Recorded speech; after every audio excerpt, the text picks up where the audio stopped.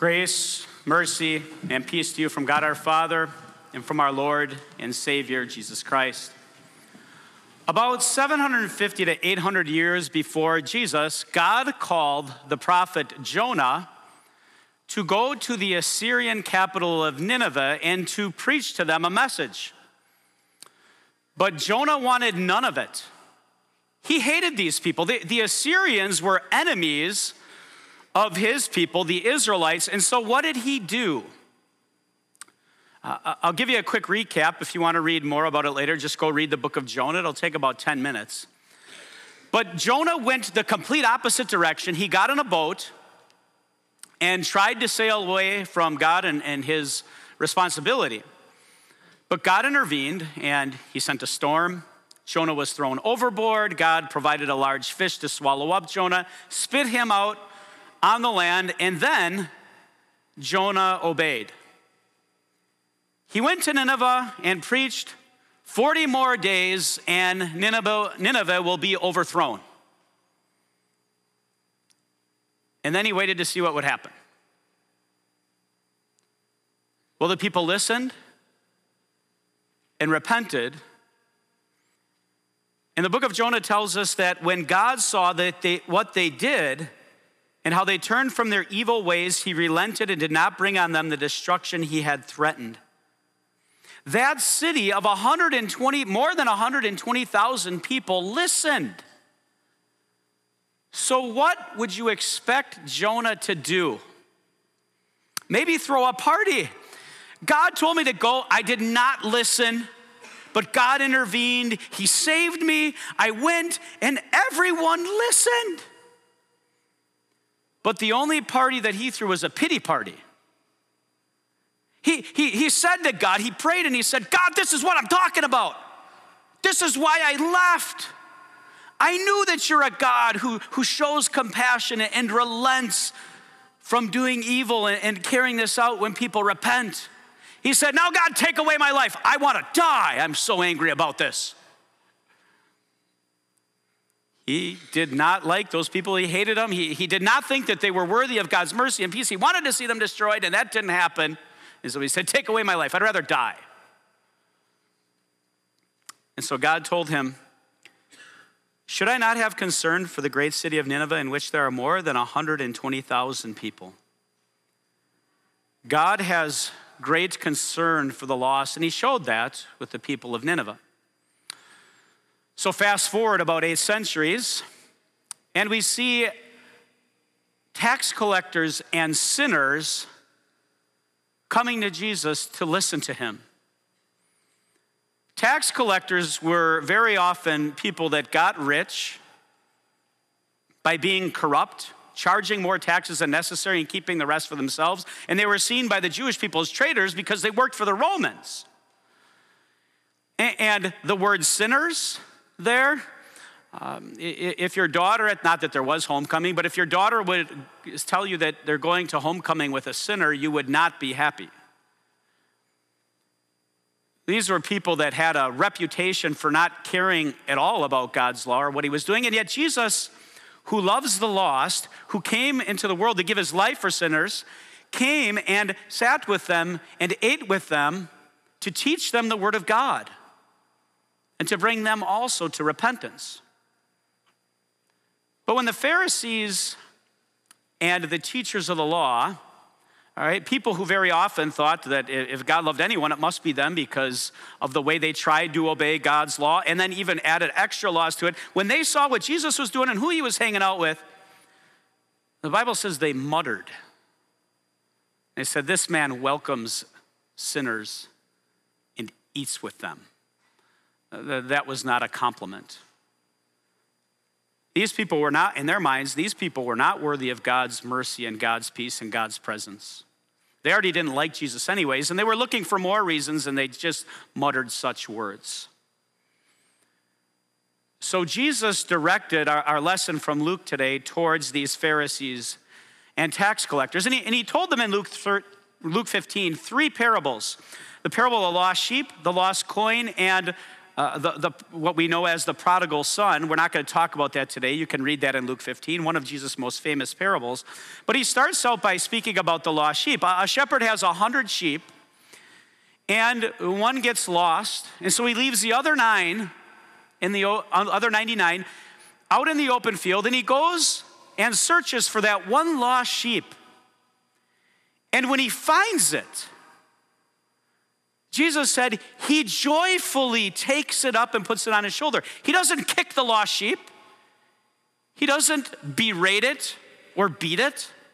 He picks it up joyfully and carries it home. And then when he gets home, he throws a party. He tells his friends and family, gathers them together and says, "Rejoice with me, I have found my lost sheep."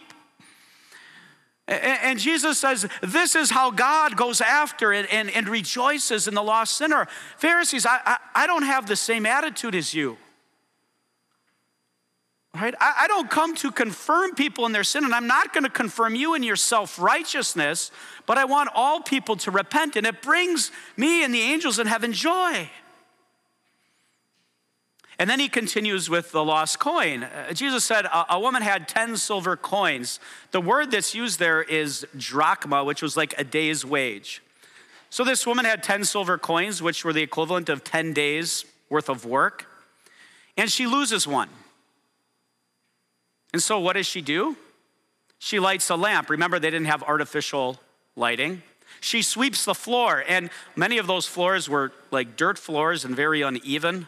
She, sweeps and then carefully searches for it. You can imagine her on the ground looking, where is my lost coin? And then when she finds it, she also has a party. She calls her friends together and says, "Rejoice with me, I have found my lost coin." And Jesus tells you, I tell you, there's presence, there's joy and rejoicing in the angels of God over one sinner who repents. Think of that picture of rejoicing, something in your life that brought you spontaneous joy. I think of a number of years back going to a soccer game in Leon, Mexico, and they were losing, the local team was losing the game. They came back, and in the final minutes, they scored a goal, and people were throwing their drinks in the air, their food in the air. They were screaming, yelling, giving people high fives. Air horns were going off. It was just euphoric over a soccer game. That's the kind of party that's going on in heaven over one sinner who repents. Now remember that Jesus was telling this parable to Pharisees and teachers of the law. And so we might ask ourselves, how do we avoid that kind of attitude of muttering about those that Jesus wants to come to him? All right, how do we make Mount Olive a place here where lost sinners would come and hear and be rejoiced in about hearing that Jesus has come into the world to search them and to find them and die on the cross for them? That's what we want, right? We don't want this to become a church where pretty good people come to hang out with, for the most part, pretty good other people to hear some advice on how we can just get a little bit better. May the Lord keep us from that kind of attitude. How do we do that?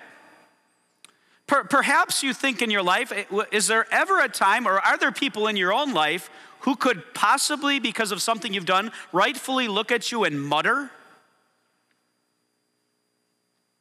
about you or something you've done?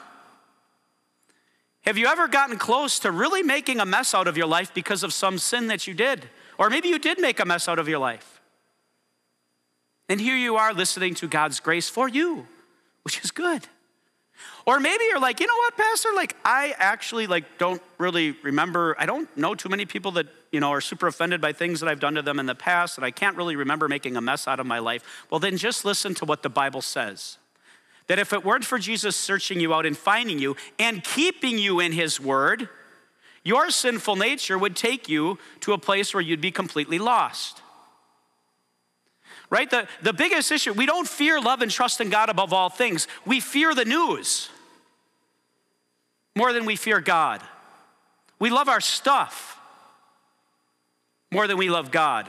And we trust in our own abilities more than we trust in God's providing.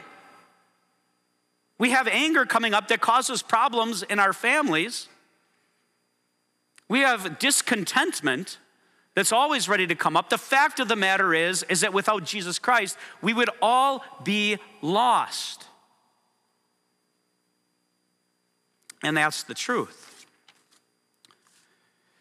The truth is there is no one who has entered the family of God by their own merits or by their own searching out and looking for God.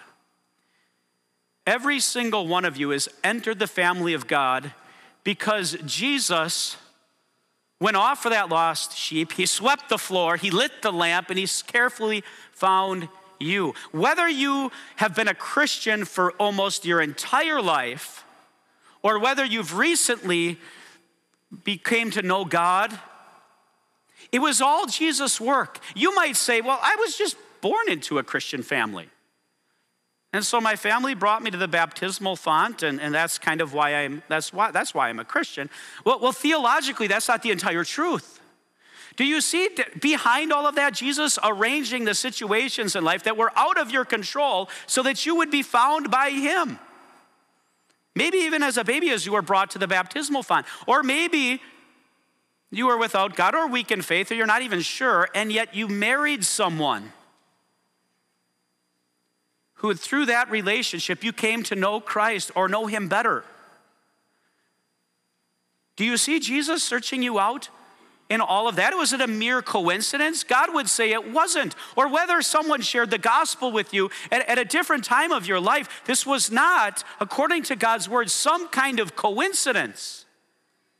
It was Jesus behind the whole thing. You were an object of rejoicing in heaven as God found you and brought you into his family. Because Jesus came down to earth and left heaven to die on the cross for the sins of all humanity, and that includes you. And then Jesus went and did the work of searching you out. How does he do that? Well, in his word and in his sacrament. Think about that, in his word. How does he share that word? He shares his word through people. God wants you to be a part of this joy, to share the message of Jesus with others and to bring them and to understand, do you believe that those in this world without Christ, without faith in Christ, are lost? Do you believe that? No doubt you do. And maybe you're sitting here on the other hand like, Pastor, I know this, and this is something that bothers me regularly, but I don't know how to approach people. I don't even know what to say. Like, I'm not a pastor. Like what kind of things am I supposed to say to people? Or I feel so guilty about all of the opportunities that I've missed that have been presented before me when I did not share God's word. Brothers and sisters in Christ, take heart. Your sin is forgiven. But on top of that, changing people's minds is not about you. Bringing people to repentance is not about you. It's about Jesus. It's about Jesus searching out that lost sheep, sweeping, lighting the lamp, and carefully searching for it. And he uses you. I mean, Jesus could have, of course, just if he directly did it himself without people, could probably do a lot better job, but he did it through us. He does it through us, through those maybe clumsily spoken words of law and gospel. In our imperfect attempts to do that, there is Jesus sweeping and searching out and finding them. This is Jesus' work. Think about it. We started talking about Jonah at the beginning. You could make an argument that perhaps he was one of the most successful missionaries ever. I mean, in a short period of time, 120,000 people repented. And he didn't even want to do it. And he wasn't happy. And he had a completely awful motivation for doing it. And yet it was God's work. An entire city repented. And again, maybe you're sitting here like, yeah, I mean, you don't really see that a whole lot. I mean, 120,000 people, and that's true. And maybe you get overwhelmed by all of the people that don't believe, and you're like, well, I know I'm supposed to make disciples of all nations and all of this. Well, take that verse for a second, right? Go and make disciples of all nations. Who did Jesus speak that to you? Did he speak that to you, the individual, or to the church? He spoke that to his disciples. The word there is all of you go out. That go and make disciples of all nations was something that was spoken to church. All believers everywhere. We work together in doing that. But think of this parable. It's not possible for every single individual to go to every country and make disciples of every single nation. But if you think about this parable, Jesus sought out the one. So maybe you think by starting and thinking about one. Maybe it's your neighbor. That neighbor who is actually doing pretty successful, doesn't even really know that he's lost because things are relatively going pretty well. Maybe it's somebody you know that's drifted away from God's word and from church. Maybe it's a family member, maybe it's somebody else, maybe it's that coworker, maybe it's one person. But in this parable, think about one. Pray about one. Prepare to share the gospel for one. Ask the Lord to open the door for an opportunity for one. And I was just thinking about this just as the children's devotion was right here. If those of you with children that age want help, talk to your children about it. And watch them pray about it. And have them help you.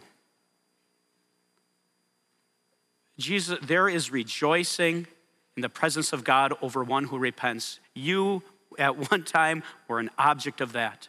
It still brings joy that you are in the family of God. And what a wonderful privilege we have to share in that work. And it's Jesus' work. What wonderful work that it is. Amen. Please stand.